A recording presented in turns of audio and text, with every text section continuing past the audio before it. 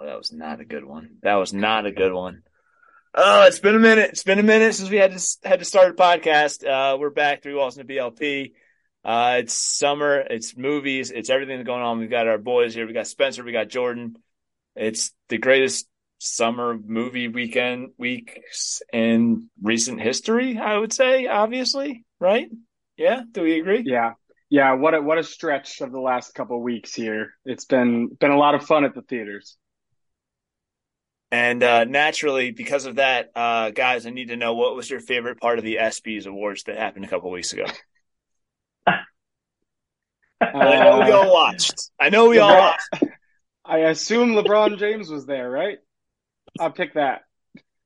You sure? Uh, I- yeah, the only thing I saw highlight wise was the like training group from the Bills got an award Yeah, for the DeMar Hamlin event. So that's that's pretty cool. That was my favorite part. perfect. And thanks for listening to this week's episode. We'll catch you later. No, just kidding. Obviously, we can't let this type of weeks, month, summer movie season go by without getting the movie boys to talk about it. We've had a crazy couple of weeks. It's been Mission Impossible, Dead Reckoning Part 1, followed by the Barbenheimer Experience. We've got some more movies coming out in the end of the summer, but I don't really care about those. It's these three movies are the movies of the summer. Indiana Jones was sprinkled in there, which was a nice little nostalgia piece. But the way we're going to do this, we're going to talk a little Mission Impossible 7, because that we talked a little off pod that it's like, that was awesome. But then it kind of got swept away with the Oppenheimer Barbie phenomenon. So we're going to hit on that, because can't not give the respect to the great Lord TC. Go right into Oppenheimer. Jordan still needs to see Barbie, so we'll reconvene later to go over Barbie. But just in general, what's been like your guys' vibe about movies so far this summer? I think it's been, as we said, fucking insane, and I love every second of it. Yeah, I for me, I have not been this thrilled to be a movie fan in a really long time, honestly. I was talking to the group I did the Barbenheimer experience with about it, how the convergence of everything just has made movies the center of pop culture and the center of discussion everywhere, and that makes my cinephile heart very, very happy. Yeah, I totally agree. I'm like, what year is it that like my parents are like texting me to go see movies, and like my siblings who haven't been to movies probably since like the big double feature event of like '08 was probably big, and they're like asking about movies that I've seen and outside of even like Barbenheimer. So that's yeah, it's super exciting. It's awesome. It's great for like a renaissance, if you will. And it's just weird how we go from one week, all the news is saying like movies are dead, like what's going to happen, like these theaters are going bankrupt, whatever. And then you have a weekend like this weekend where it's just like this is all people are talking about. Everything over exceeded expectations. So it's just a roller coaster ride, and we'll see how high we can go. Yeah, I was saying it's like I was at the so I did Mission Impossible when it came out. I did Oppenheimer when it came out, Barbie Sunday, and then Oppenheimer again last night because I'm a sucker for punishment. But it's just like the vibe of like the theaters are packed. Every single show is tough to get tickets to. Like it's I can't remember the last time it was like this. Definitely pre-COVID, but even then it was not like this kind of like hysteria where like everybody's talking about it. This is like appointment TV, not TV, movies to see. Like you whatever you're doing, people are talking about it. Like any podcast that's not even a movie podcast is talking about this whole phenomenon. And it's just awesome. Like we're cinephiles, we're psychos, we love this. So this is just like this is our Super Bowl essentially. Even though we have a real Super Bowl because we also, but it doesn't Go seem Bird. like we don't talk about sports on this podcast anymore. So this is our Super Bowl. Until I the do. birds are back in the Super Bowl. Uh, Yeah, Birds, Bengals, Bengals. baby. That'd be that. Yeah, there we go. There we go. I do have one thing that I was like, it kind of hit me because we were talking about like off the pod earlier. It's like I go to like a very smaller theater. It only has like a handful of theaters, but I want to bring back first come first served seating because the reserve seating thing just adds another element to it where it's like I don't want to go see this movie because I'm in the front row and I gotta like break my neck to look up at the big screen. But then it's like, oh, sick. I got an aisle seat. Like if I need to sneak out real quick, I can get right back in without interrupting anybody. But the place I go to is first come, first serve. And it was like, I had a cool experience too. Like someone on the other end asked us to like flip because their friends had seats of like four and they needed four. And I was like, yeah, whatever. Yeah, I'll go over there. But it was just cool. It was like one of those things that like reserved seating has just like completely taken that away. And I would love to see that shift as we get into this renaissance of post COVID cinema. I do kind of miss that like stress nostalgia of like, let's go to a Yeah. movie and then we got to find like however many people you're going with and you got to find good seats. And then you're like, fuck, is this a good seat? I do miss that, but I also love not having to worry about it. It is a very double-edged sword of like, it's nice to know, like, I sit in the same seat every single time I go to the movies. Like, I get the same exact. When I go to IMAX and Cherry Hill, it's J1 and J2 when Shannon goes with me. Hmm. And then when it's Marlton for Prime, it's like E1. So it's like I have You my seat, know and your actually spots. I wasn't able to get it for Mission Impossible, and I was really thrown off. I just did in J like 28, so I was like, this Oh. is like what like just the other aisle, just down the aisle.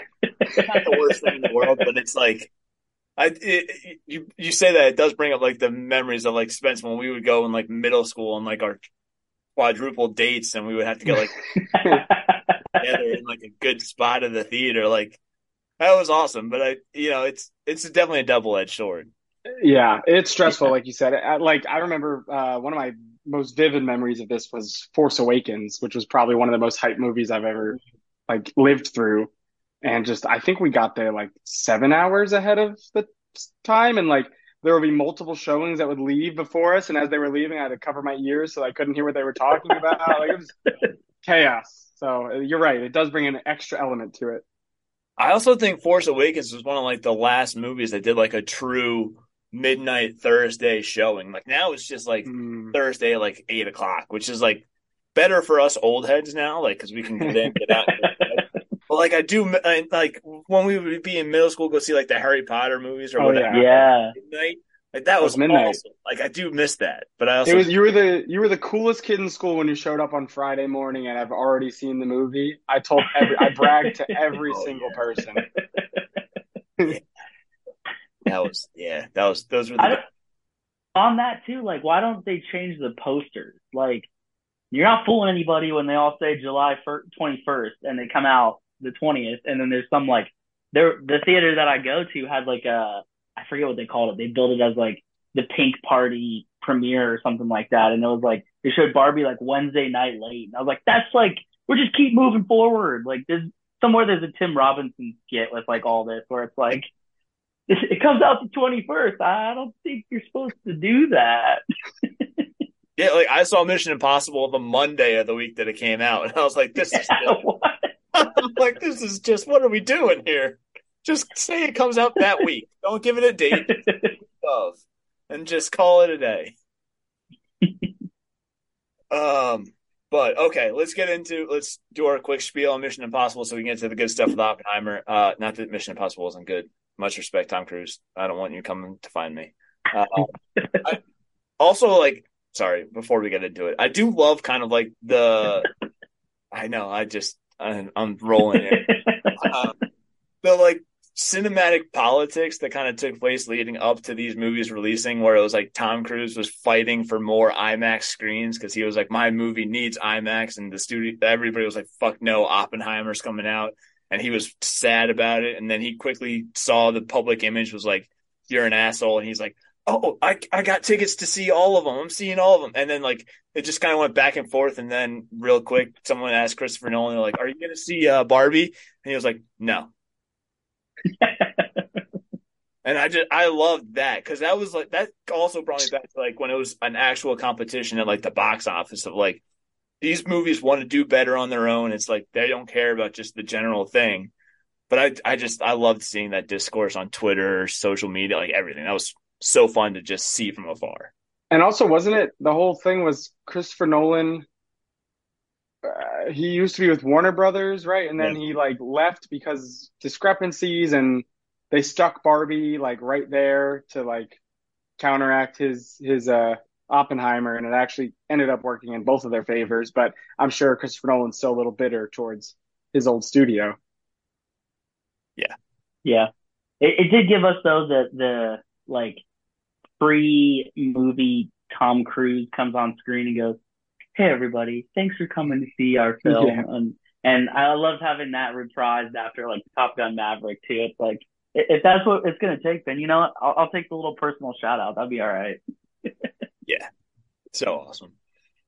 Okay, now let's talk Mission Impossible.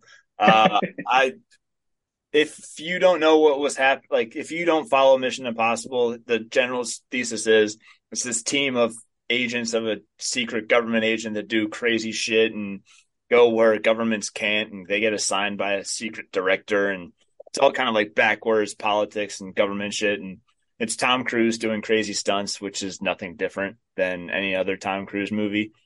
But this one, I think it kind of took a real pivot. This whole franchise at probably Ghost Protocol. Is that the, I guess, maybe where they kind of started building off of the movies ahead of them.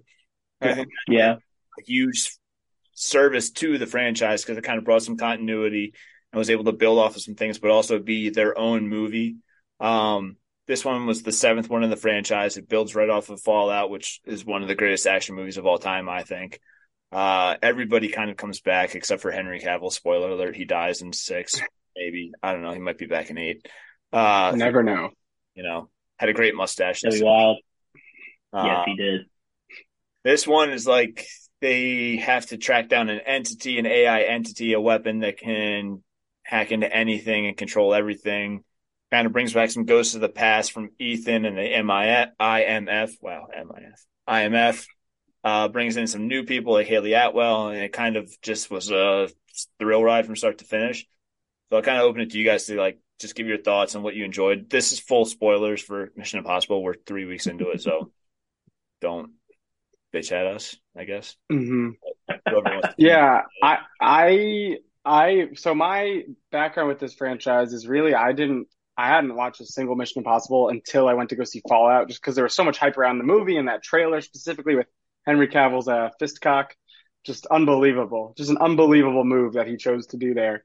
Um, that's what got me into the franchise, and then I've now watched all of them, and I gotta say it's gotta be one of my favorite franchises ever. Like, not every movie is perfect. There's so many plot holes and just stupid things you kind of have to gloss over in order to fully enjoy it. But once you do, this is just an absolute thrill ride from start to finish. Really, from Ghost Protocol on, even including Dead Reckoning Part One, just so much fun and just some big stunts and just really thought out, well crafted.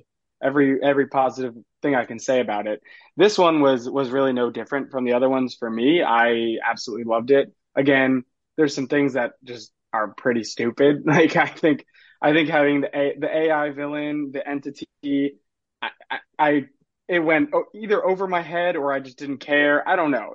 It was dumb, but I don't Very care. timely too, like very like super like what? Hold on, I don't know if I like this, but Yeah.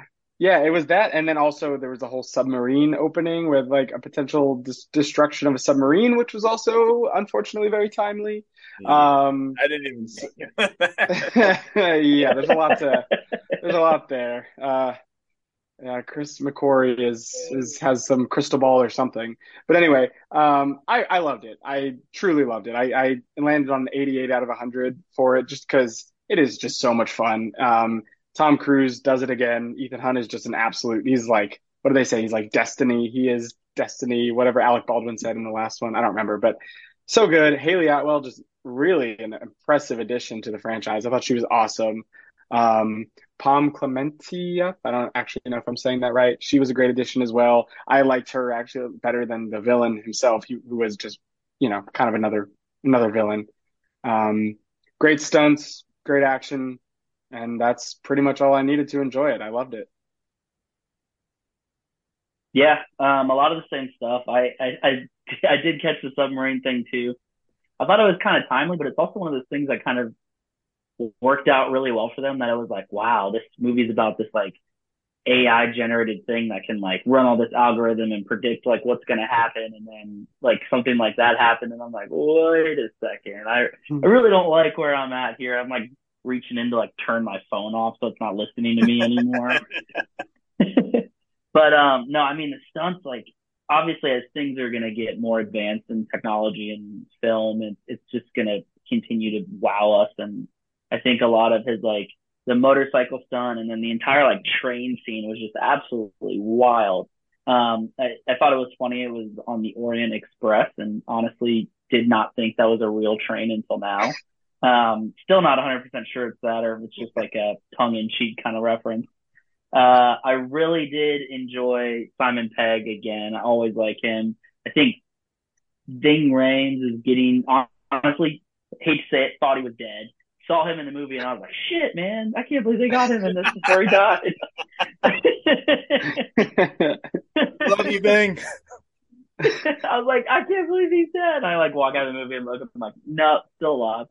But I think the writing got a little, I don't know, like the overall arching plot was good, but I think the like day by day writing, if you will, was very weak. They kind of gave up and they kind of made Tom Cruise like show his age, like, oh, this is a dad. Like we're gonna start making jokes now where he like has to like smirk kind of thing and like not be super serious like action star. So I'm interested to see where part two brings us. I do, like you said, I like the addition of Haley Atwell. Vanessa Kirby, I love her and everything. She was also great.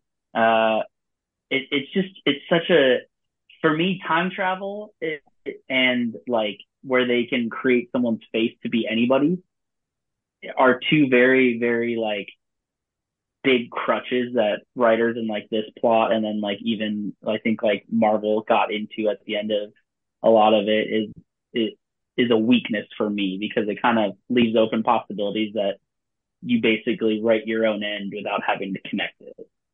So the train scene, one last thing, the train scene was probably my favorite scene out of all of the series now, and I think it beats the bathroom fight scene with Henry Cavill in Fallout, which until then I don't think I had a better fight scene in almost any movie that I liked more.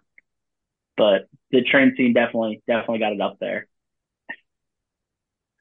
Yeah, I think, and I think I don't know if I texted you guys this or I tweeted it, but like the motorcycle stunt was like the big thing that they like teased in the trailers. They did the whole behind the scenes thing of it, and I was like, that was like the third, maybe fourth best stunt in the entire film. Like that was Right. awesome, but like it was nothing compared to the train scene, and then the chase scene throughout Italy was fucking insane. I also loved that they did that Yeah. Actor Fast X and just did Yeah. so much better. Yeah. It's like all right, somebody's got to have some self awareness there that you're doing I the same thing in two different movies. literally the same landmark too. They were at Yeah, the Spanish Steps in both movies. good. But you're right. Mission Impossible was like far and away so much more exciting. One of the best chase Yeah, sequences I've seen in a long time. 100%. And much of what you guys said, it's very like stunt heavy, which is kind of what you expect in this movie. But my biggest thing that I kind of took away from this was I wish they didn't. I wish, and this hurts me to say, I wish they pulled a Dune where they didn't admit it was a part one until the credit of Mm, Dune. I wish this movie was just marketed as Dead Reckoning. And then, because if you're going through it and you know everything's building up, the train sequence happens, he escapes, Haley Atwell gets taken in by Kittredge, and then they do a close in on the submarine to end the movie. Like that would have been such a ridiculous like cliffhanger pop, I think. Granted, I think they might have had to do the part one type of thing because it was coming out of COVID. I had to kind of drum up some marketing, some interest to get it to the second one. And then I think they have two more planned after it. But I think if they just pivoted away from the part one type of thing, focused on the submarine and that closed up and then did Dead Reckoning part one credits, like that would have Hmm. made it a million times better for me. I still loved it. Granted, I heat of the moment, I rated it a 96 out of 100 just because I thought it was awesome. I still think it's like up like mid to low 90s, like very, very good. I'd probably put it on par with Fallout, which is my favorite in the series. Um, but Haley Atwell was fantastic. Simon Pegg continues to get more to work with in this franchise, which I love. He's so fucking talented and so just like I've never seen him in something bad. And Yeah, that's true. That's a good point. Yeah. so I love that they're giving him more like instead of just like the comic relief, like, hey, like say a funny line, say like a oh, this happened type of thing, and giving him more to build off of. I am interested to see where they kind of go with the Rebecca Ferguson plotline. Do you guys think she's actually dead? I'm not buying it. I don't. I don't think she is. I don't know. They moved on just way too quick. Very quickly. And these are in this franchise, there's all like it always ends up that like Ethan Hunt has a plan. He always has a plan. He always knows what he's doing, and we get the joy. We're like Jessica Walters' character in Arrested Development when Gene Parmesan shows up or whatever his name is, and she like gets so excited every time he shows up. I feel like that's how I am at the end of every Mission Impossible movie when Ethan Hunt's plan is revealed. So I feel like it's going to be something like that. Yeah. Yeah. It was like great action. Like Jordan said, the writing kind of fell a little flat at points. I like the addition of Shea Wiggum. I think he was kind of underutilized in this one. I hope he has a bigger role in the second part because he's just so entertaining. And like when he has that like hardened cop type of role, like he's just like that's all he should play for the rest of his life. Yeah, he's great. Vanessa Kirby's great. Pom Klementieff is great. I was kind of curious how they were going to replace the Alec Baldwin character because he was kind of like he came in was it Rogue Nation? It's Rogue Nation. Yeah. So he was kind of a late addition. Did you try again? Shut the fuck up, Siri.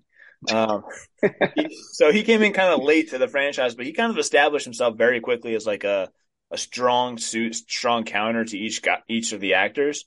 And then they kind of killed him off kind of abruptly in Fallout, which, whatever happens.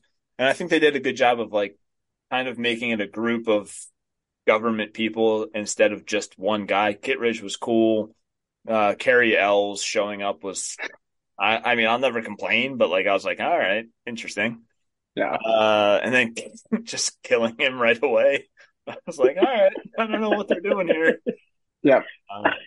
I had just watched Liar Liar like the day before I went to go see that. So when he popped up there, I just was like, "Hey kid!" It's like, "Oh!" I couldn't unsee it. But yeah, I mean, it's hard not to walk away from it excited for the next one. It's just kind of like, I think one of the good things about the franchise, but also a detriment is like, you're not really worrying about what the story is going to do. You're like, what cool stunt are they going to do next? Like, what's going to be like the marquee, like, hey, this is what we're doing. Which isn't a bad thing. I kind of love it. I mean, Tom Cruise is getting up there, so I wonder how much more he's actually going to be able to do. But again, I think his goal in life is to die while doing a stunt on a movie. So, and we will thank him for it. God bless. The writers won't because they'll have to rewrite the rest of the script, though. But good point. Good point. Very true. But yeah, very happy with how this franchise is going, especially in Cruise and McQuarrie's hands. Can't wait for part 2. I mean, I think they're gonna have to do like a Arctic dive. That's gonna be the big one, which will be cool. But they kind of did a dive already. I don't know. Jordan, what would you score it on your scale? I know you do out of 10, which is a little different. I do out of 10, yeah, because I use the IMDb app, so I'm kind of old school. I gave it an 8. If I had to give it a tenth of a decimal or something like that, I'd probably say like a 9, 8, 9. It was great, but like I said, it just is like it's one of those where you know what you're getting into. You're not disappointed. Like no kid's gonna walk home with an 89 on a final and gonna be upset about it. Yeah. Yep. I do have the one last thing I wanted to say about it was the one scene where they all kind of convened at the Venetian party and like they were talking about like all the plot machinations and who's on whose side, all that kind of stuff.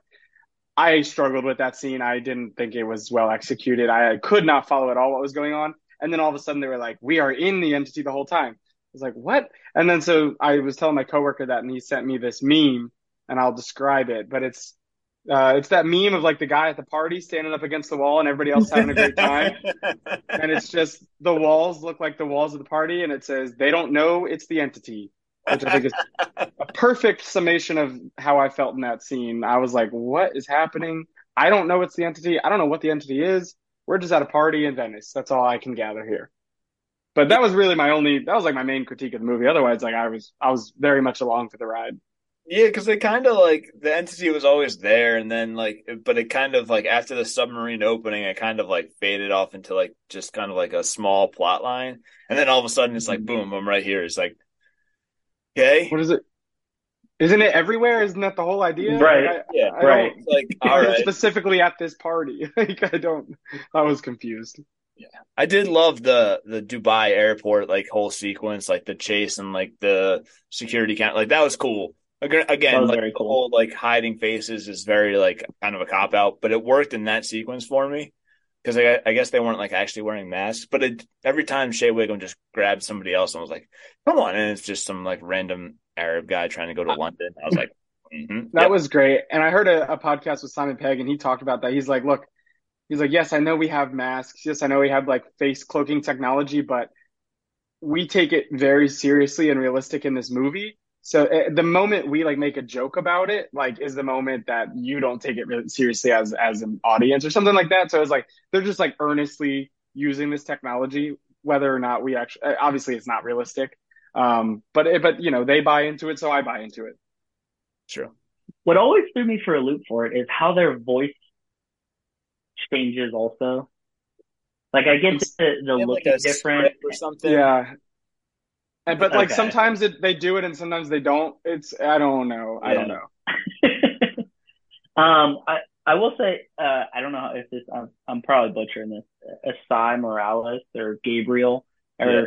or, I enjoyed him. He gave me a like new Javier Bardem kind of feel as like a villain. I appreciated that. I kind of wish they would have just like plopped him in another movie in the last couple of years, just very, very subtly, because the like flashbacks that weren't really flashbacks Yeah. were another kind of like plot hole that they just were like, no, no, this is what happened. And like my mom's leaning over, she's like, I don't remember that. I'm like, because it didn't happen. It's not Right. real. Like I literally left the theater and I was like, hold on, was he actually in one and like and I just missed it or I don't remember this? And then I was like, no, they just like they shoehorned that in to bring him in, which is like I get it, sure. But it was also like that was kind of a stretch. Like just Yeah. Yeah. maybe a flashback of him like in the background of the party at Fallout or like something, and maybe it works a little bit. I don't know. They get paid. Well, maybe they don't get paid. I just talk about it on a podcast. Walk that fine line. Here we go.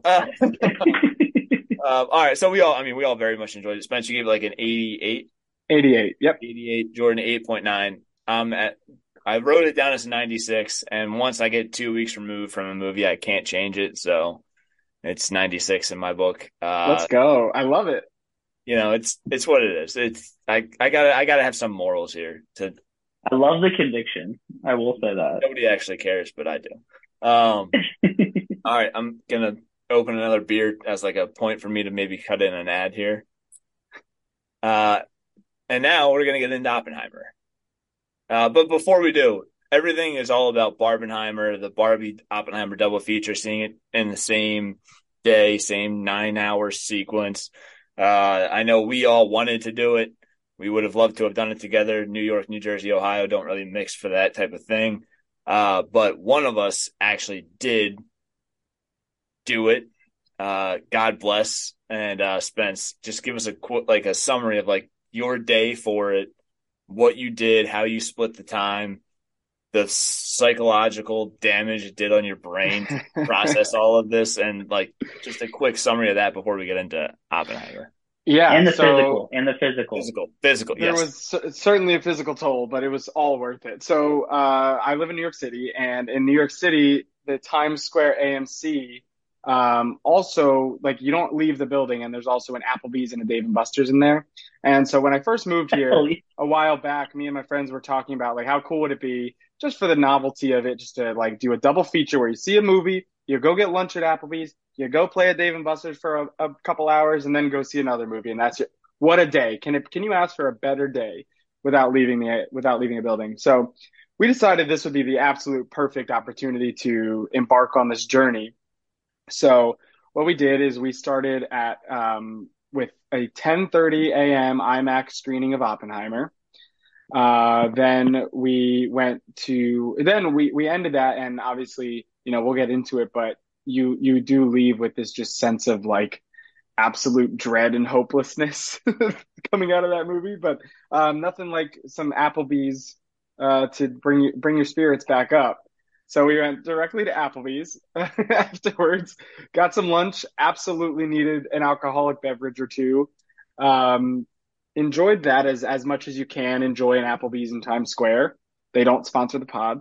what did you Um, have? What did you have? I gotta ask. what did I have? I had a grilled chicken sandwich, French fries, and we started to get ready for Barbie because that was coming up. So we all ordered pink drinks. So I got a strawberry Hell margarita. yeah. Hell yeah. Yep, yep. And Very good, then very good. yes, so that was Applebee's, and then we went up a flight of stairs, back up to the Dave and Buster's. I got a watermelon margarita, which was also, well, it was red, but it kind of counted. Counts. The party began for Barbie, and we played arcade games for about 45 minutes to an hour.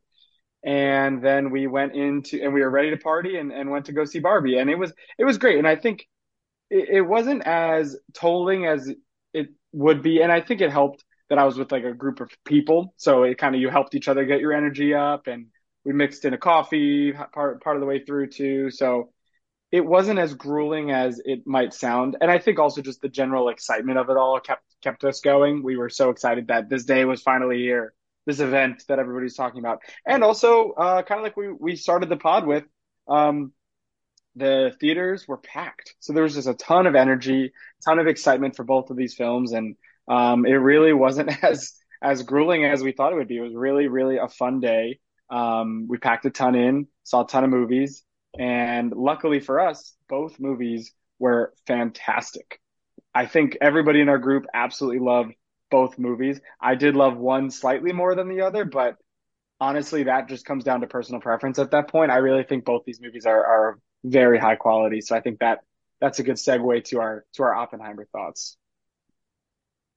God bless. Like that's an accomplishment.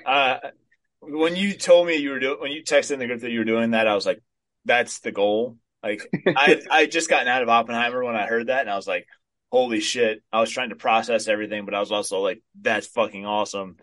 But then I was like, hold on, I gotta like I immediately texted you. It's like, what order are you seeing it? Because granted, right after it, you're feeling a type of way. I was like, I was like, oh, buddy, I don't think that's the way to do it. But you did have kind of a good break period to kind of reset yourself and get yourself ready, and alcohol definitely helps. But as you said, that's a good segue into our Oppenheimer dissertation, TED Talk. I don't know. We can probably go on for a while about this. Uh, Oppenheimer, I'll give the IMDb summary of it because it literally tells you nothing about the entire movie, which is fantastic. The story of American scientist J. Robert Oppenheimer and his role in the development of the atomic bomb. Granted, like that's a good summary of it, but that doesn't get into anything about the actual movie, which kudos to Christopher Nolan for keeping that as the running bio. This cast was fucking huge. I'm just gonna run through some quick names, and then we'll get into like our thoughts. Do a deep dive. Cillian Murphy as J. Robert Oppenheimer. Emily Blunt as Kitty Oppenheimer, his wife. Matt Damon, Robert Downey Jr., Alden Ehrenreich, Jason Clarke, Tony Goldwyn, Kenneth Branagh. I mean, fucking everybody else. Josh Hartnett making a big comeback. Love seeing him. He was great. Another World War II theme movie. Yeah. Alice Wolf, Josh Peck, Dylan Arnold, Florence Pugh, fucking Casey Affleck showed up halfway through, which was awesome. Matthew Modine, David Destamalakian, butchered that. Dane DeHaan, like I could go on. Jack Quaid, like all right, I'm done.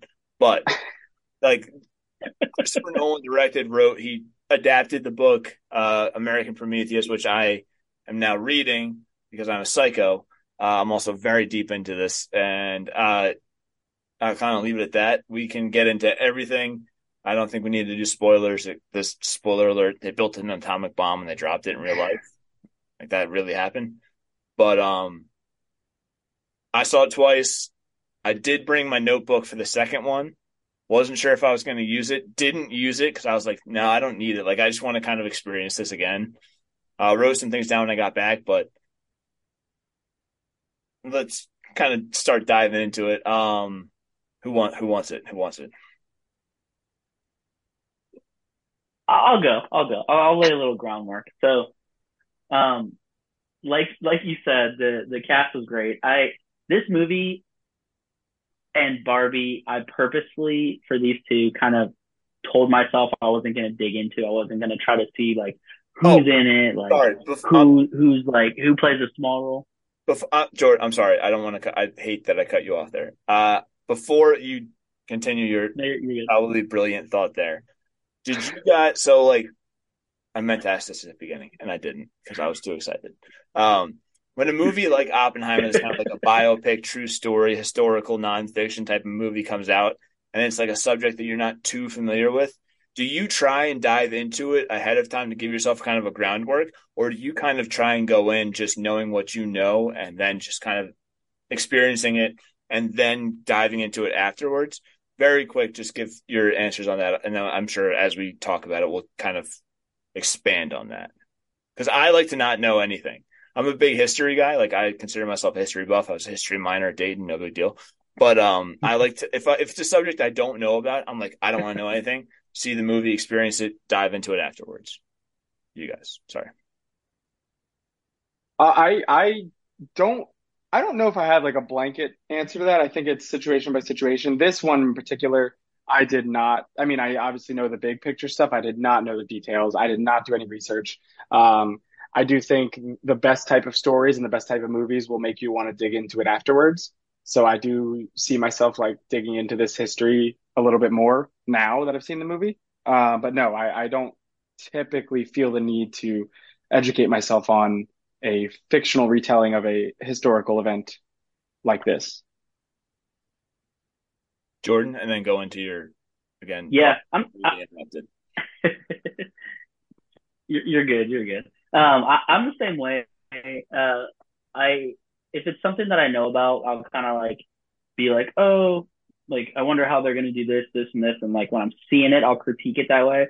But I'll typically go back afterwards and like learn a little more. So like a lot of the supporting characters, like a lot of the scientists he had and things like that, wasn't 100% sure that they were all like fictional stuff, and like even like Robert Downey Jr.'s character, who was like a very prominent part of the plot. Um, I was like, I didn't even know if this guy was a real dude kind of thing. But I mean, I assumed he was as much, but, kind of in that same vein, I'll sort of like scope it out and then do the old grade school Venn diagram Yep. and like where they were similar and where they were kind of different and go from there. But so that's essentially how I like approach this one. I purposely like didn't look into any of it. I also didn't look into like the cast or like things like that. I just would passively see things like, oh, Christopher Nolan's not going to use CGI. I'm like, okay, he like never does. Things like that. So then at my mind too, I was kind of like, shit, this dude's about to build an atomic bomb. Like, I can't believe like the studio's gonna let him just do that. um, so so when I was watching this, obviously like seeing trailers and things like that, and like the big people, like your leads and like your main supporting actors and actresses, I had an idea obviously of it. But like the names you were all mentioning, like Josh Hartnett, Casey Affleck, Rami Malek, Kenneth I always mess up his name. He's great. He's an incredible director and incredible actor. Benny Safdie and Jason Clarke. Those ones were all the big ones that I was like, holy crap. Like if you had like a supporting actor category, like these would get all my votes for this, especially Benny Safdie. I thought he was huge in this. Jason Clarke was amazing in a lot of the like flashback with the trial thing, or I guess flash forward if we're talking in reference to the movie. Not even trial, like the appeal. But no, they were great. I think the selection of the actors and actresses for these characters was just completely on point. I haven't seen a star-studded cast like this in a lot of very, very good roles since maybe like I don't know, Christopher Nolan's like last big movie, like one of the Batman movies probably. Yeah. But I just never found a point to go to the bathroom. And I think that says so much about a movie that there's so much intensity, so much content, so much just like continuation of just driving the plot forward and then just building and building and building on it that there's just no letdown of it. And I mean, it's just like a metaphor, I think, for the entire process that they had, where they just continued. And there was just really no point of stopping or pausing. And I think ultimately there was like a higher message in it, but I digress a little bit on that.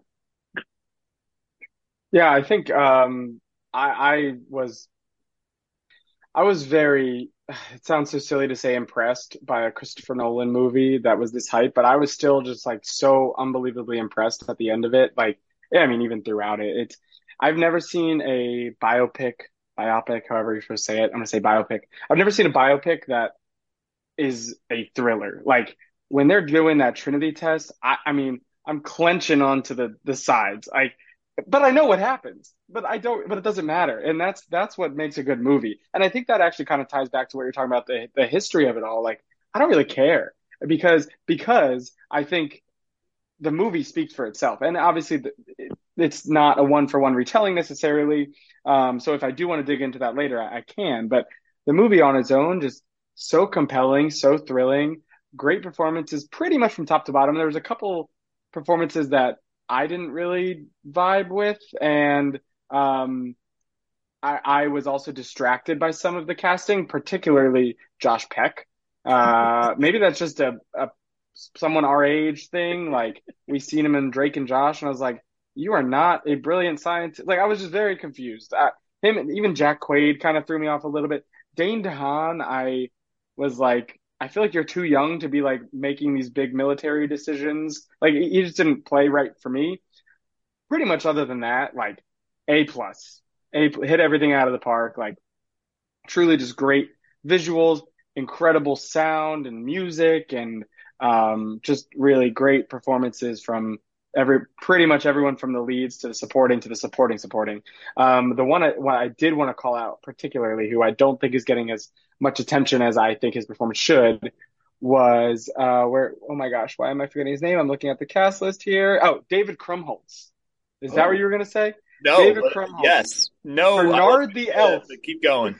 Bernard the Elf from Santa Claus just brought this level of like gravitas and realness to this story. He was Oppenheimer's friend and like basically kind of one of the only people he could trust throughout the whole thing. He would just kind of show up and would make sure he was eating. He handed him the oranges at that one point. Like, they talk about and it was not a major point in the story, but like Oppenheimer was a Jewish person in this time, and obviously he's very personally invested in this war that's happening. But David Krumholtz brought that real feeling to it. Like he kind of reminded you that this is a real thing that's happening to this group of people, and it's truly horrific, and it kind of makes you buy into why we need to race to get this horrible bomb done first. So that's top level what I have to say. And also I wanted to call out Josh Hartnett. I don't know if that's who maybe you were gonna say, but Josh Hartnett is on an absolute tear right now. He's killing it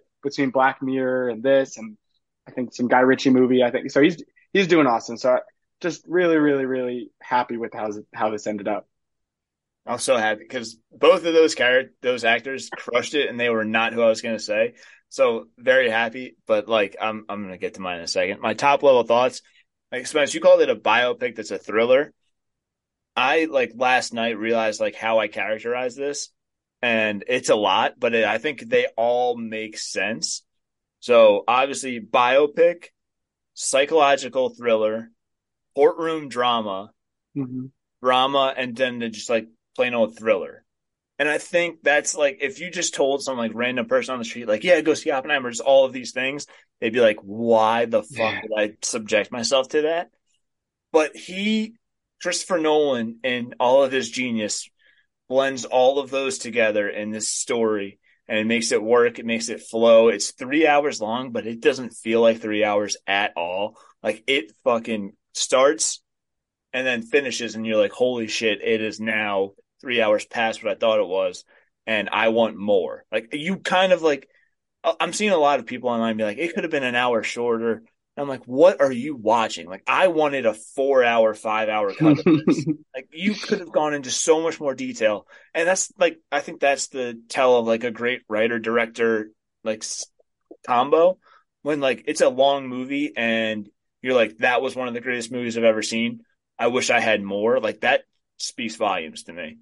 Yeah. Um, the actor I was going to say was Alden fucking Ehrenreich Oh because yeah. like he like Mm. he's kind of like he's the guy that was like Han Solo in that bad Han Solo movie. He's been in some very good things since then. Like he's very talented. He was great in Hail Caesar. I love that movie. Um, and then he got cast in this, and I was like, all right, that's interesting. Like Nolan typically likes to take some chances on some kind of well known guys. And then as the movie starts, you're like, all right, he's just gonna be kind of like a stooge for Robert Downey Jr.'s character and just kind of play the story along. But then it gets to that certain point in the story, and he kind of does that turn of like instead of being like this the faithful servant, being the guy that's like, well, the fuck is going on here? I don't like any of this. And then he turns on that like kind of charm, like attitude. And I thought he fucking crushed it. I thought he kind of stole the show. The other actress I was gonna say, Emily Blunt. I thought she was very kind of like I was excited to see her in it because she's fantastic and everything she is. And then like as the movie's going, you're like, all right, she's there. Like I kind of hate her character. She's kind of a shitty mother, like just kind of an alcoholic and like despises everything about her life. She's on her fourth husband with Oppenheimer, and then that that scene where Jason Clark's Roger Robb starts interrogating her, and she starts off kind of like fumbling, and then immediately flips. I was like, oh fuck, here we go. All right, Mm. this is what I wanted out of Emily Blunt, and she knocked it out of the park. Completely redeems like kind of maybe the meh character, at least to me, in like a 10-minute scene. Crushed it. Going off Wait, of sorry, Mike. Can I jump in yes, there real quick? I wanted to talk about that because I think honestly, I don't have a lot of critiques of this movie, and I've already addressed one of them, which is some of the minor casting, and then this is really kind of my only other one, and it's not Emily Blunt's fault whatsoever because I thought she did knock it out of the park, especially that scene. I really struggled buying into their relationship. Like, you have 3 hours here. Like, give me another scene or two between them, or show me them. You know, they had the one flirting scene, and then all of a sudden they have a kid, and that probably is maybe how it happened. But still, like, as an audience member, I was like, you're kind of doing their relationship and her character a disservice by only showing, you know, her having the flask fall out of her bag or her being a really bad mother when he's also pretty terrible too. Like, he was sleeping around and everything. And I think with 3 hours of real estate, you really could have done a lot better to make me buy into their relationship a little bit better so that that moment when she puts on the amazing performance, I feel more compelled for the story and not just for the craft of acting. Because I didn't really buy that this character would necessarily do that to support this guy who, like, they don't have a relationship. Like, we didn't see any of the relationship, and all we saw was bad. So that was really my other main critique. And I think this is a I've been doing some reading about Christopher Nolan too. Apparently, this is a pretty common critique of Christopher Nolan is that he doesn't really handle women characters very well. And so I think this is another example. I know Emily Blunt's getting early Oscar buzz. I'd be very happy for her if she got nominated, if she won. I just don't think the part is deserving. And that honestly brought it down a couple points for me in my score. But Other than that, and sorry to interrupt you, Mike, but I really just wanted to get that critique out of the way before I wax poetic about the rest of the movie. Yeah, and I agree with that they didn't really go into their relationship. And I think, at least from my point of view, granted, I thought she was kind of wasted for 2 hours, 40 minutes of the movie, which kind of sucks because she's such a talented actress. But I was like taking a step back and looking at it because he kind of portrays her as like this shitty mother, like no relationship with him, like just I don't want to say shitty mother. I'm sorry, alcoholic, like not really invested in anything, doesn't really buy Yeah. into his work, and then that like complete turn to be like, no, that like this man, like he is fantastic. I think it kind of worked in the framing of the movie there, but I would like to have seen kind of their actual relationship and building it up because then after that, that scene at the end where she's like, they tarred and feather you. Do you think they're going to forgive you? That kind of like it kind of carries some emotional weight for it and you feel it. But I do think, like you said, if you kind of got into their relationship a little bit better of like some of the good things, some of the bad things, like a little bit of that, that carries even more weight. And the interview scene carries a little bit more. Um, but I agree with what you say. I think kind of taking a step back and being the objective, like, hey, this is kind of maybe what he was going for, makes sense. Mm-hmm. Um, an actress that I thought was good but completely wasted in this movie, and that feels so like cliche and like awful to say, was Florence Pugh. Like, granted, I knew she was cast and she was a love interest. I didn't know any of the story, but like immediately I'm like, oh, she's not going to have anything to really contribute here. Like, she's just kind of his communist booty call, and like that's great. She's good in her couple scenes, but she didn't really get a lot to work with. She Yeah. didn't get a lot of character depth to build into. She didn't get a lot of story to dive into. She was kind of just like there to kind of give him that awesome quote in the initial scene with the two of them. And then she's just kind of like, hey, like, let's meet up and have sex. Like, awesome, cool. And then she's kind of like just there. And I thought that was kind of wasted because that scene where he finds out she killed herself or was killed, I don't know. They kind of left that ambiguous, which I liked. Like, I didn't buy it. Like, I was just like, whatever. She's gone. Like, I don't like. I get it. He's upset, but cool. Like, whatever. Granted, they might not have had a lot of information to build her character off of, which would make sense. But I think she was great in the scene she was in. But I think that was kind of just a waste of that caliber of actress put in that role, and then kind of just carry her along as she was. I don't know. But now we can kind of dive a little bit deeper into it. I mentioned this to Shannon after we left, and I don't know if you guys picked up on this or if you knew this going into it. The choice that Nolan made when he was shooting the film, anybody that's seen the trailers or seen the film knows it's color and it's black and white. The color aspect of it is like, this is Oppenheimer's point of view. Like, this is what he saw. This is his take on everything. And then it cuts to the black and white, and that is Robert Downey Jr.'s character, Louis Strauss, his point of view. So anytime you see a black and white, that's from Louis Strauss, and his point of view is like, it is black and white. There is no gray area. This is true. Boom, boom, boom. Whatever I say is right. And then you cut to Oppenheimer and his color. He's more subjective. Like, this is truly what was going on, truly what I was feeling, truly what I was seeing amongst my other scientists. And I thought that was fantastic. Such a great contrast of like the two characters because they don't share a lot of screen time together, maybe 20 minutes total in the entire film. But the entire time, you're like, it's these two guys going up against each other, but not really. But you just feel that tension between the two guys. And I loved that choice. I don't know if you guys picked up on that, had any thoughts on that, but I kind of wanted to start there, diving into it. Um, yeah, no, I thought it was I didn't necessarily pick up on that specifically. I did definitely got like different vibes when it was black and white and color, but I love that analysis. I think that totally checks out, and that is extremely powerful. Yeah. Jordan, Got can me you hear there? us? There we go. We can hear you now. Oh my gosh. Okay. I've been writing down everything I wanted to say from all this. There's been So, a lot to take in. going back, Sorry. I totally the internet is killing me. Um, going back, the whole Dane DeHaan, Jack Quaid, Josh Peck, I can definitely sympathize with that. I think that part's huge. I think those guys were. I think we're getting to a point now where we're like, shit, we need to like recycle actors, and I think that's kind of where those guys fit in those buckets. I personally am not the biggest fan of Dane DeHaan. He rubs me the wrong way every time I see him in a movie.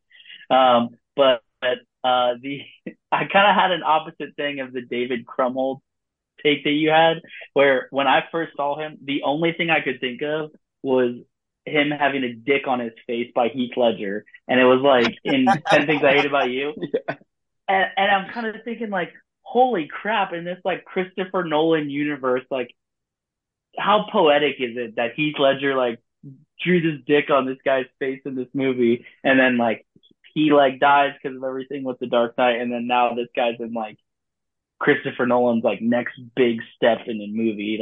That was kind of funny in my head as I replayed through that.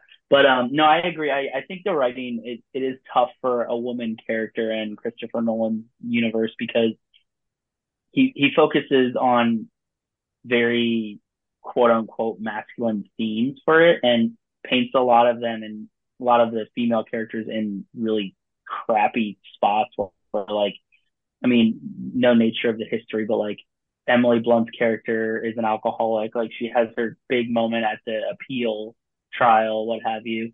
And then Florence Pugh's like, she's just like ridden with a bunch of psychiatric issues, substance issues, what have you as well.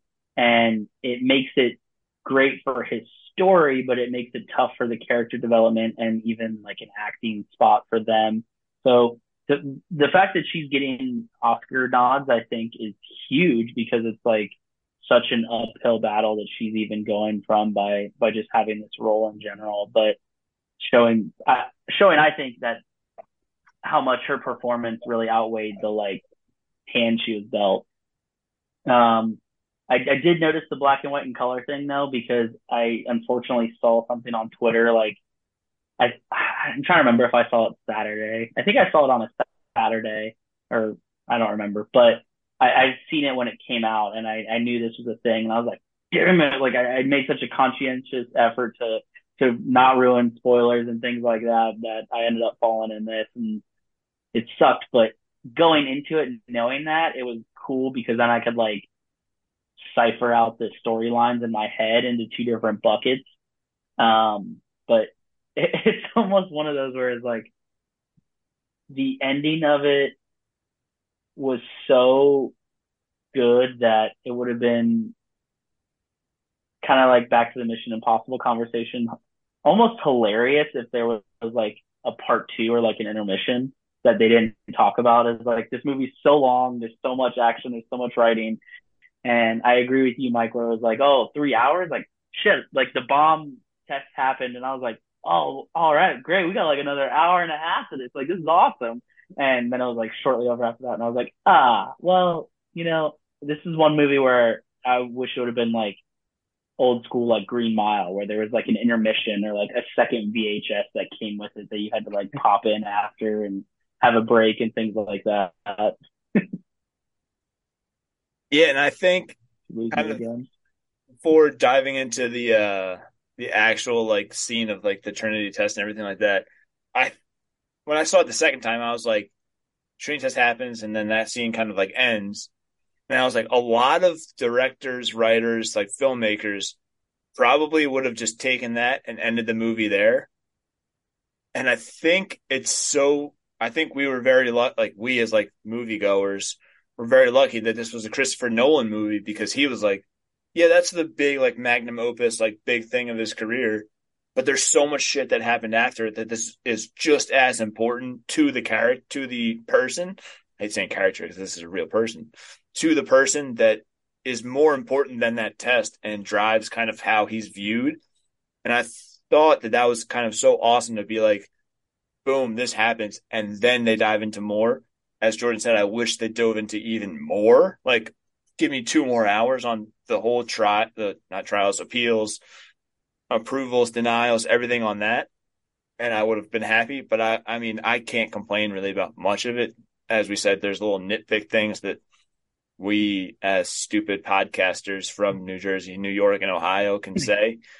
But um, I did like how they don't really give you, you know, how sometimes movies that are like timelines and like do flashbacks and flash forwards, they give you like April 1942, Germany, like whatever. This movie did none of that. Like, because I didn't think they needed it because it kind of tells the story, progresses it, does the flashbacks and flash forwards and whatever, and it all fits and it all works, and the audience doesn't lose track of what's going on. And I thought that was kind of a refreshing thing to see because I think that's kind of, as we said with Mission Impossible, kind of a cop out that writers and directors do to be like, hey, I'm holding your hand through this. Like, this is what's going on. And I think, granted, Christopher Nolan, he makes movies for himself and he makes movies the way he wants to. But I think he made this movie knowing, like, if you're watching this, you're going to understand what's going on. You're not going to need me to hold your hand. You're going to see this. You're going to see this through. You're going to see all the trials and tribulations. You're going to see the Lewis Strauss part. You're going to see the Oppenheimer part. You're going to see everybody else. And then you're going to get to the end and it's going to make sense to you. And I thought that was awesome. Straws, Lewis Straws. Straws. Sorry. That damn shit. When I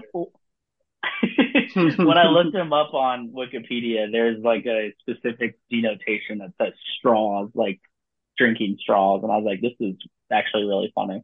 The Mike, since you've seen it more recently and twice, and Spence having a pretty good memory, do you guys know if the like, and this is like on the list of questions I would ask Christopher Nolan if I had a chance to ask him questions. The blonde girl, the Ruth Tolman character, where he like is alleged to have had an affair with or something like that.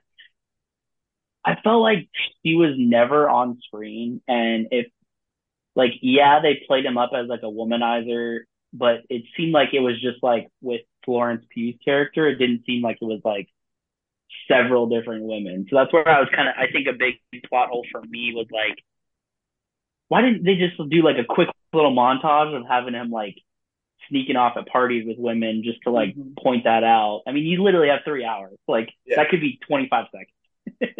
So I'll let you, Spence, because me and you are both nodding and like excited as hell. I didn't pick up on it until the second viewing.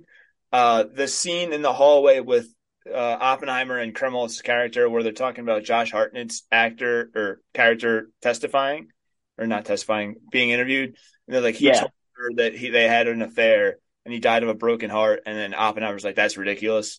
He's like, why? He's like, because he never found out. I didn't pick up on that in the first viewing. Because I'm like, I didn't either. And then I picked up on it last night. I was like, oh my God, that motherfucker was fucking her too. And it blew my mind. It made so much sense that I was like, holy shit, like this, because they mentioned he's a womanizer. He's all this, like he had sex with Florence Pugh's character and his wife and probably a couple others, but I was like, I don't really get it. And then like that clicked and I was like, this dude, like what the fuck? Like, such a like little kind of throwaway line that probably everybody else didn't pick up on, but like nailed it for me. Sorry, Spence. No, it's great. I did not pick up on that line either. So I have two things to say about that. One, I totally agree with you, Jordan, in that like I feel like yes, they've said he was like a womanizer a handful of times, but like I didn't really see it. And I think that kind of goes hand in hand with what I was saying, the criticism of the relationship between him and Emily Blunt. Like that side of his character was just not a focus of this movie at all. And I do feel like it is pretty important to his character and important to some points they were trying to drive home at the end, especially with Emily Blunt and with, you know, like you said, Josh Hartnett's character testifying or whatever. That's an important piece. So it's kind of weird that in a 3 hour movie that is just so cast aside. Besides like the sex scenes with Florence Pugh, like that was it. Christopher Nolan just really wanted to show that, but kind of disregarded all the rest of it. So I agree. I thought that was a little muddy and it was told, not shown, but I'm not saying that in that I need to see the sex scene, but like I need to see him like, you know, I need to see these womanizing habits, right? Like that's like an important piece of the character.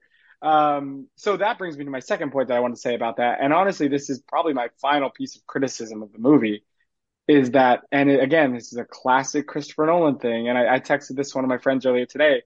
I think he's too arrogant to do ADR. He refuses to do ADR, which Yeah. is for those listeners who might not know, it's like after a movie's filmed, when they're watching back the take and they're watching back the editing, like you notice that the line doesn't come across as clearly because it's hard with the boom mic to pick up a line. So they send the actor to the studio, they re-record the line, dub it over. That's a very common practice in movies. And really, most of his movies have this issue where there are several lines of dialogue that are just completely inaudible to me. The biggest culprit was Tenet. I really struggled with Tenet because I could not understand a single word of dialogue that they were saying. That was really tough for me. Um, this one had less of that, but it definitely came through a couple times. And I wonder if maybe that's one of the lines I just could not even pick up on just because the dialogue. So again, that's just a Nolan thing, and that's will prevent me from ever just like giving his movies like 100 out of 100, like glowing praise, because sometimes I just miss some stuff just due to the technicality of it. Yeah, it when the movie first started, the first time I saw it, I was like, oh, he heard everybody complain about how you couldn't understand anything in Tenet, and he just upped it to 1,000 in this movie. Yeah. And I was like, and he was like, fuck all of you. But then it got better. Like initially, it's like, all right, like boom, like loud of noises, like all like kind of the Yeah. molecules moving around, like can't really know what's going on. And then it gets better as the movie goes on. But that's just who he is, as you said. That Tenet comment hurts because that's probably my second favorite Nolan movie. Um, but before, like, I'm gonna turn it to you guys to give kind of like your more deep dives and like real good thoughts on everything. Uh, this movie like made me realize, and I shame on me for forgetting this, but how fucking good of an actor Robert Downey Jr. is. Like, and I think a lot of people are kind of caught in that, like, oh, he's just Iron Man. And he's been in a couple other things, and like, you kind of get lulled to sleep in that. But man, he was so good and convincing and conniving and like believable in that Lewis Strauss role, especially the first hour or so of the movie. Because I noticed it in the second viewing last night, like right at like an hour and a half, where in the hearing about his like approval denial for the cabinet, when they mentioned that they're going to bring scientists ahead to kind of testify and like give their thoughts on him.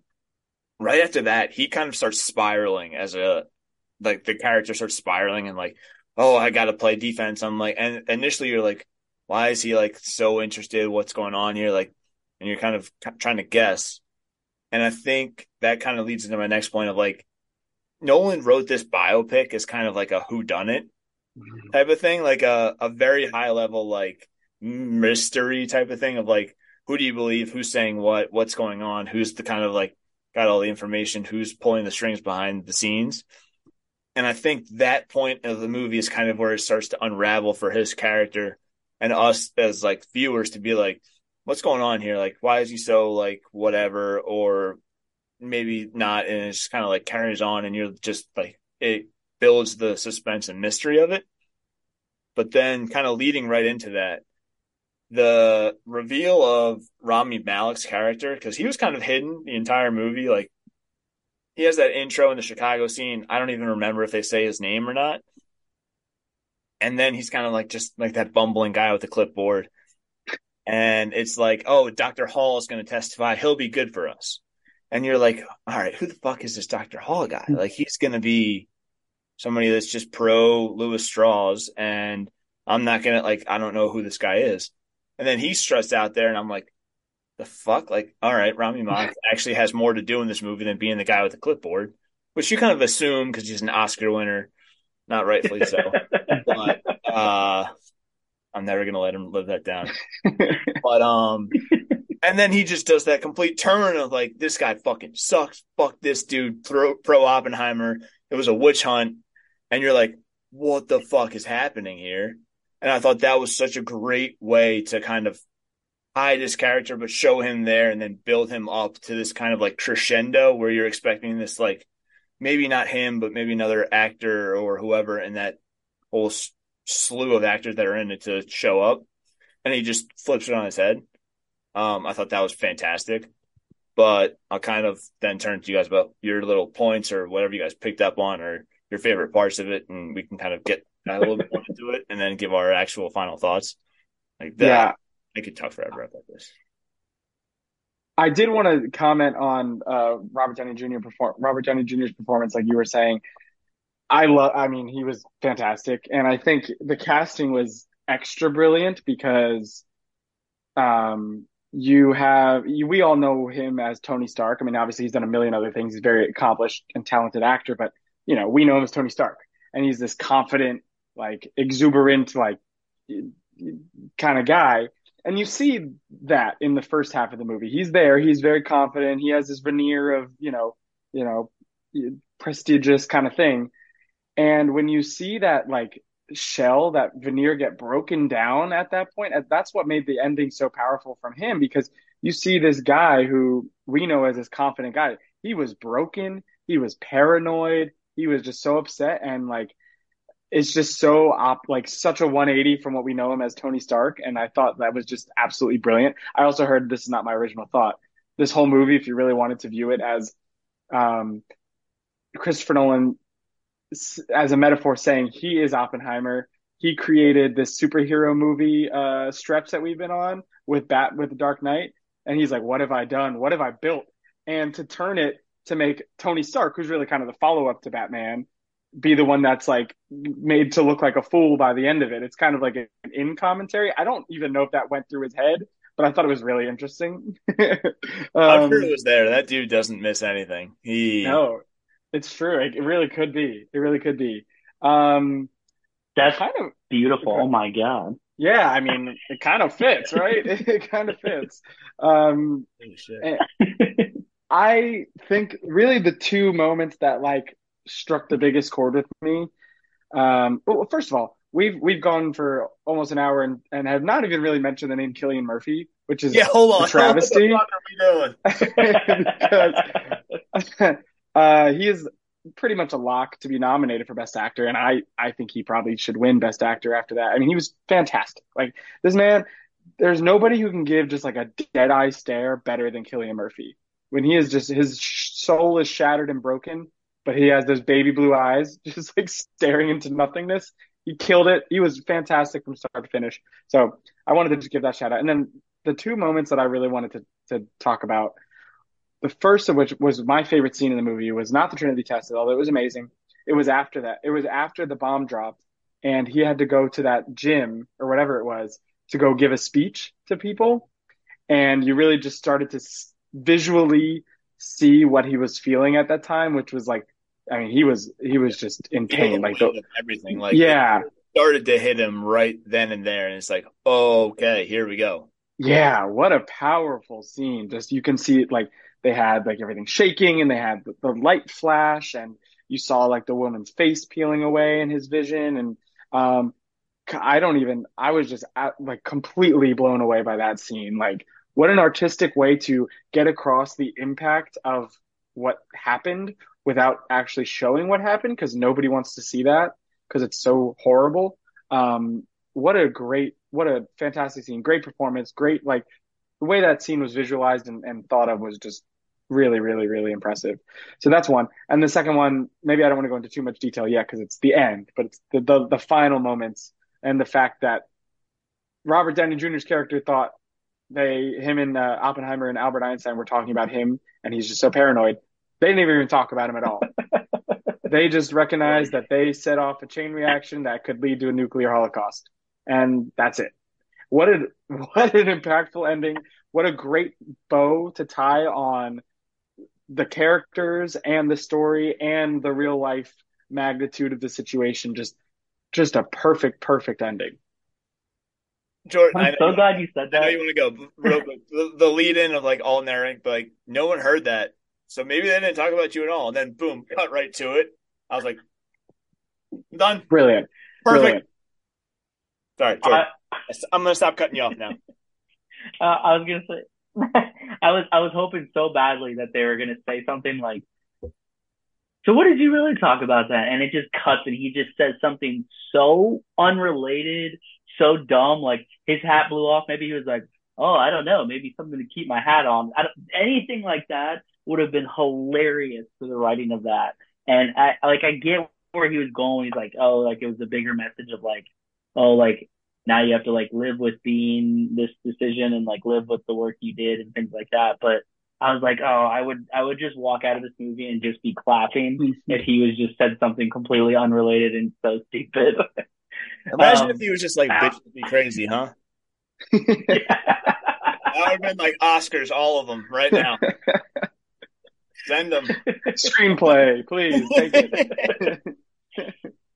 The one thing that really hit for me too, and I don't know if you guys may have caught it, but it was one thing that really caught for me because when they were like, oh, we're going to like Cal and then hey, sorry, dog.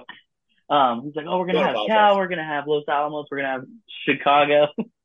I was like, oh, this is cool. And then when they go to the football field in Chicago, and someone's like, oh, they put it under the stadium. And I don't know if you caught it, but he's like, yeah, because they're certainly not using it anymore. The history of that I love because Chicago used to be a original member of the Big Ten, and they cut their football team in 1939 until like 46, but in like 42 or 43 they left the Big Ten.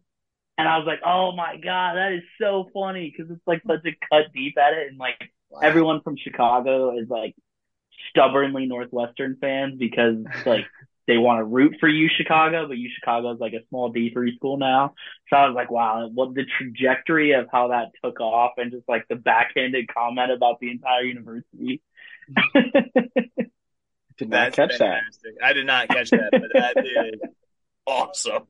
Holy shit. Yeah, I love that. I love that. Who would have thought Christopher Nolan is a big Big Ten football guy? Holy shit. I'll give a couple quick like notated thoughts that I like picked up on that I wrote down after the second viewing. The Casey Affleck intro 2 hours into the movie, like where he's just like this hardened like douchebag, like looking for problems detective. And then he's just gone right after that. I thought was so awesome. And it made me, granted, he's not the best person in the world. Like he's got some demons and whatnot. And I'm not going to comment on any of that, but he is such a talented actor. And I think he's so underappreciated. Granted, this is talking about a guy that won Best Actor. But I don't think if you're talking to like the general public of like, oh, like who's a good actor that you like in like a dramatic role or like can really portray something like that, I don't think his name comes up in the first 15 people. And I think it should because he's very talented and he can portray many different emotions and different feelings and things like that. And I loved his kind of like intro, boom, he's this guy that like you're not sure what's going on here. And then it turns out he's this really hardened, like anti-communist, like World War I Russian investigator. Like, that was awesome to me. I love that. We also didn't talk about Matt Damon. Like it's Matt Damon. I love seeing him in like super action roles because it does get to show his like true dramatic chops because we forget he's a very, very talented dramatic actor. Just going back to Good Will Hunting, like it's Matt Damon. He's very fucking good at everything he does. I can't believe we forgot to talk about him. He was great. I actually have him on number 3 on my best supporting actor list of the year so far. Like, yeah, I thought he was so fantastic. It's not a role you would necessarily think of him first, and he looks a lot like Jesse Plemons actually. So I thought that was an interesting design choice. But no, he was awesome. He was like kind of comedic relief, but like not really. It just kind of fit and worked perfectly. He was awesome. I don't even know what else to say about him. I loved him. Yeah, and then just to wrap up, the kind of like scene of like, and this is very cliche, is like we're big Marvel superhero movie guys, like the gathering of like the Avengers of scientists. That scene was cool. Like just like you're going around like boom, boom, boom, boom, boom, picking up all these guys and explaining everything, but not really explaining anything. And you can see that kind of like tension initially kind of starting in Oppenheimer's character of like, well, what can I tell these guys? Like I'm trying to bring them on to this project that's going to change the world. But like until they sign up, I can't say anything about what it actually is. And Groves is like, you can say as much as you want until you feel my boot on your balls. And I thought that was so perfect to kind of show like the relationship between them, where like they respect each other, they want the same things, but it is such a delicate time in American history of like McCarthyism, communism, spies, like who's really pro anything, and like trying to bring people into this huge secret project, but you can't tell anything. Like that kind of started to show like the weight of what's actually on Oppenheimer's shoulders for me. Um, and then like again, this is another corny like superhero type of thing. The suit up scene of Oppenheimer, The where hat. Trumbull's character is like, "Stop wearing that stupid uniform," and then it cuts to him putting on the jacket, putting on the hat, and taking the pipe, and I'm just like, ah, I'm a sucker for a good suit up scene. Like, just give it to me, feed it to me. I'm gonna eat it up, and I'm gonna love every single second of it. That was such an epic scene, and I don't understand why. I was like, "Yes, let's go!" I don't know him as having this icon, like this iconography of a hat and pipe. I don't. Oh no, we lost Jordan. I don't. I don't know him as that, but it still just worked. It felt so powerful. I was like, "Let's go!" Yeah, and then I guess while we're filling time before Jordan comes back, if he comes back, um, the the trial, not really trial, like, oh, he's coming back. He's coming back. He's coming back. Hold on. He's connecting. All right. We're getting there. Technical difficulties. Ohio's having some storms. It happens. The like courtroom type of scenes, like trials, not trials, approvals, denials, like that to me was like my seeing it as like Nolan's version of 12 Angry Men or A Few Good Men, to be like, I'm gonna tackle a courtroom drama, but not really a courtroom drama, but make it feel like a courtroom drama and display all those emotions. And I thought he did that perfectly without making it a real trial.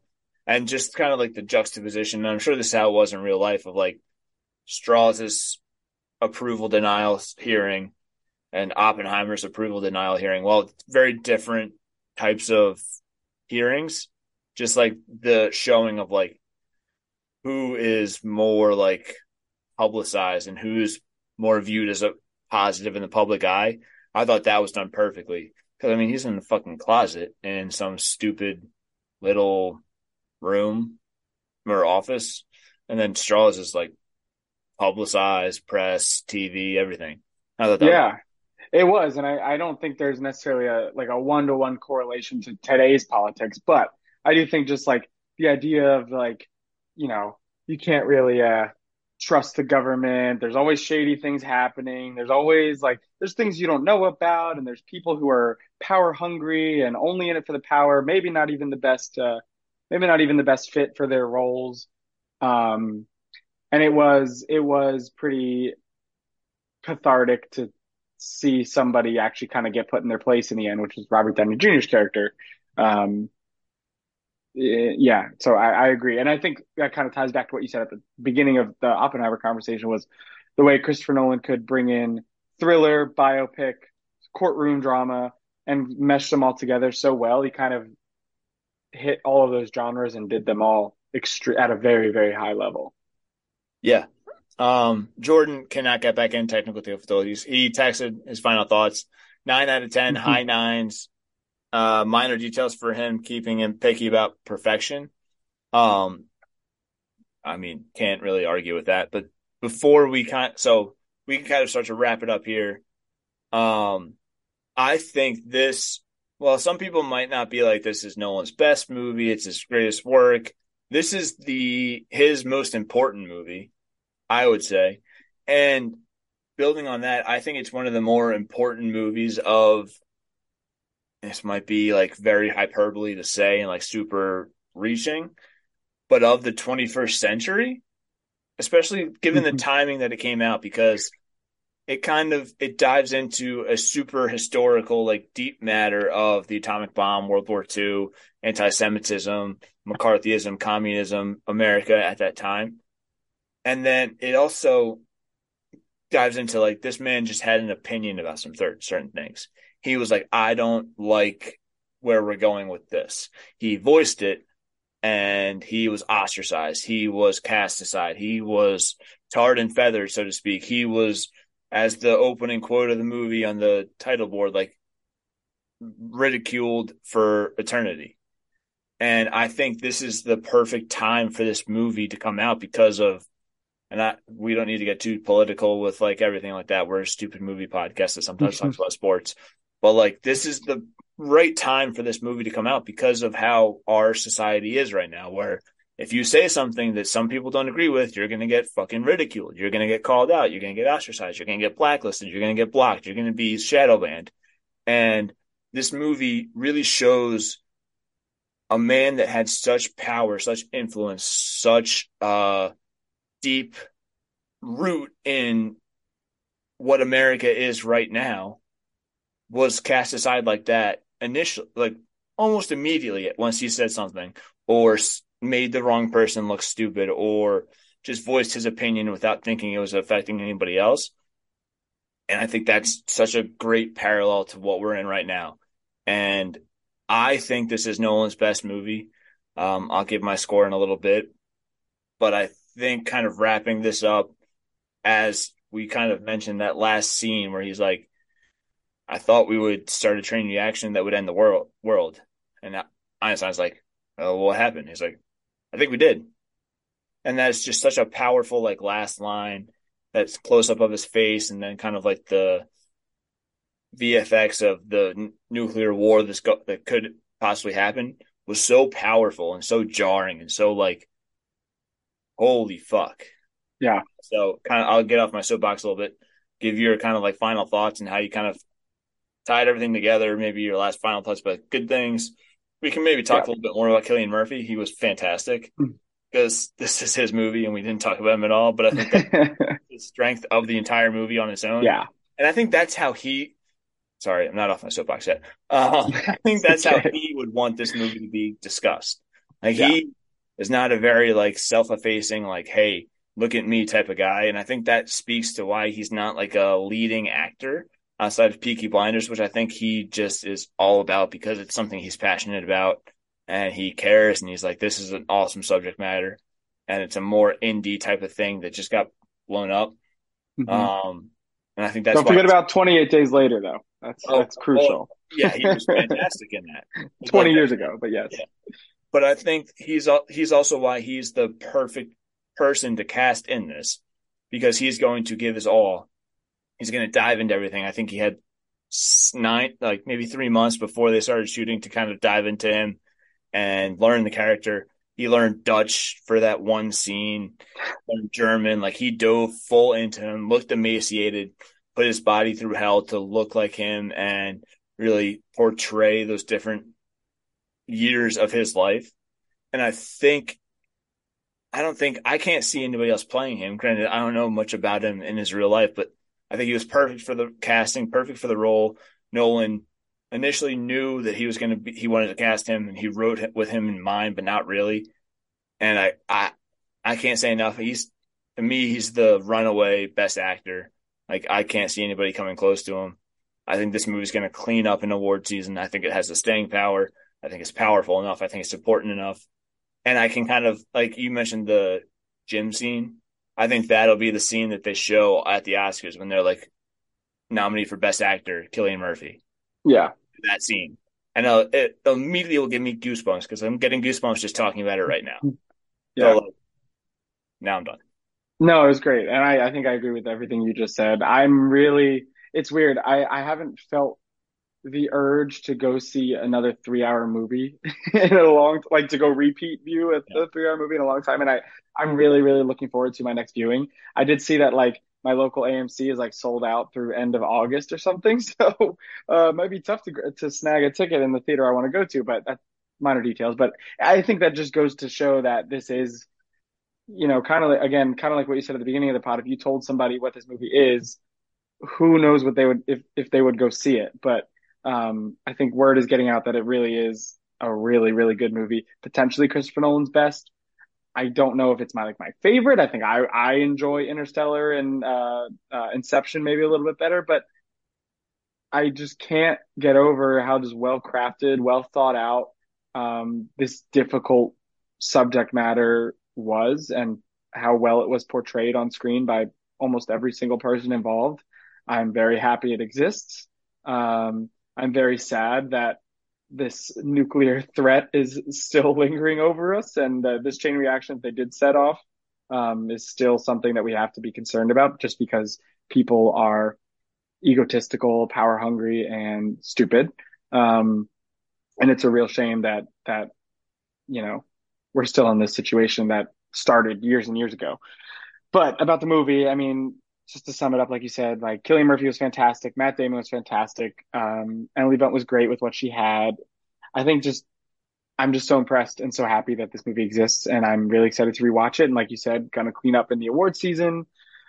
Um, yeah, I think that's pretty much it. Oh, do you want me to give my score now? Yeah, give your final score.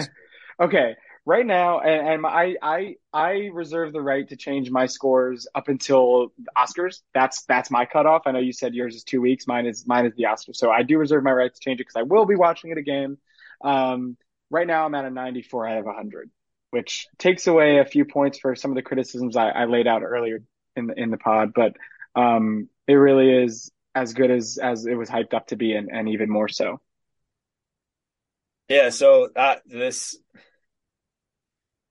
so since I started recording my scores and everything like that, I've only had a couple like upper 90 type of movies. Obviously, I said Mission Impossible is 96. Probably should be a little bit lower, but whatever. I only have five, six 98s, and that's my highest. I have 199. That's Parasite. Then it's the Batman 98, Spider-Man Across the Spider-Verse 98, 1917 98, and Avengers Endgame 98. Granted, Endgame probably should have dropped a lot because I don't think it's that great of a movie on its own. I think Infinity War is a better movie. That's a different podcast. But I have my rules. Once it's in there, 2 weeks, that's all I have. This is my first 100 out of 100. Like, and it's insane to me because like I said, I have my criticisms. I have my like little things that I don't agree with, and I'm like, like this just doesn't hit for me. But the sum of the whole parts of it just works so well for me. Like everything around all of my little criticisms are perfect for me. We didn't even talk about the fucking Trinity test scene. That scene, the way it was shot with it dropping and then going silent and seeing it through his eyes and the flames and everything. And then the quote of like, I am become death, destroyer of worlds. And then the like explosion sound hitting. I just got goosebumps saying it. It is just, it's so well done because I think everybody going into it is like, how is he going to show it? Like how, because we know he's not doing a VFX. We know he actually dropped a bomb. We don't know how he did it. We don't know anything about that, but we know it's there, and he executed it perfectly. From that point on to the end of the movie, it's like a thrill ride of like buckle up because we're coming in for a bumpy landing. I don't see anything being better than this year. I probably would have said that prior to the writers and actors strikes anyway. This movie was fucking insane. I will say, if you're going to see it, be prepared. It is very heavy. It is very dense. You will leave the theater feeling things that you weren't prepared, maybe. Like I was driving home, I had chills, goosebumps. I was like so emotionally like invested in it and just like jarred by it. I posted a picture of me looking at my blank TV screen. Like it was funny. But, like I literally looked at that for an hour. Like I couldn't consume any media for an hour after watching it. I was just like, this is fucking insane. I have the book. I'm ready to read it. I'm probably gonna see it again. Like it's a 3 hour movie. Who sees it 3 times? Like that's fucking insane. But yeah, it's I have three words to say to that. Movies are back. they're back. They're Let's back. go. I love it. 100 out of 100. I absolutely love it. It's very valid. I Complete. know. It did knock me out of my chair when you said it, but it is completely valid, and I love that you feel that way about it, and I'm so excited to see it again. I think I didn't really grade it after the first time I saw it. It would probably be like a 98, 99 after the first time. And then like seeing it last night just cemented it. Yeah, so that's Oppenheimer. That's Mission Impossible. We talked about that too. That was a while ago. We'll convene Poor, again poor once. Tom Cruise. Yeah, 4 times. Uh, he's doing okay. He's Uh, fine. Jordan loved it, 9 point high nines out of it. We'll reconvene once he sees Barbie because that's a completely different conversation. Another very enjoyable summer movie. I recommend going to see it. It's a lot of fun. I don't want to get too much into it, but uh, so before I said, Spence, give me 2 words to describe Oppenheimer before we talked about it. Your 2 words. Let me pull it back up because I forget. What did I say? I said devastating and inspired. Jordan said, shit. What did he say? Steadily intense. I would say moving and important. Go see this movie. See it on the biggest screen you can. If you can't see it on a big screen, see it in the theaters. It does not. It is made for this big screen experience. Uh, Enjoy it. Hopefully, we made some sense. Appreciate you guys listening, Spence. Appreciate you coming on. We'll talk about Barbie next week or something. Jordan, sorry you had technical difficulties. Thanks for powering through it, and see you guys next week. Have fun at the movies.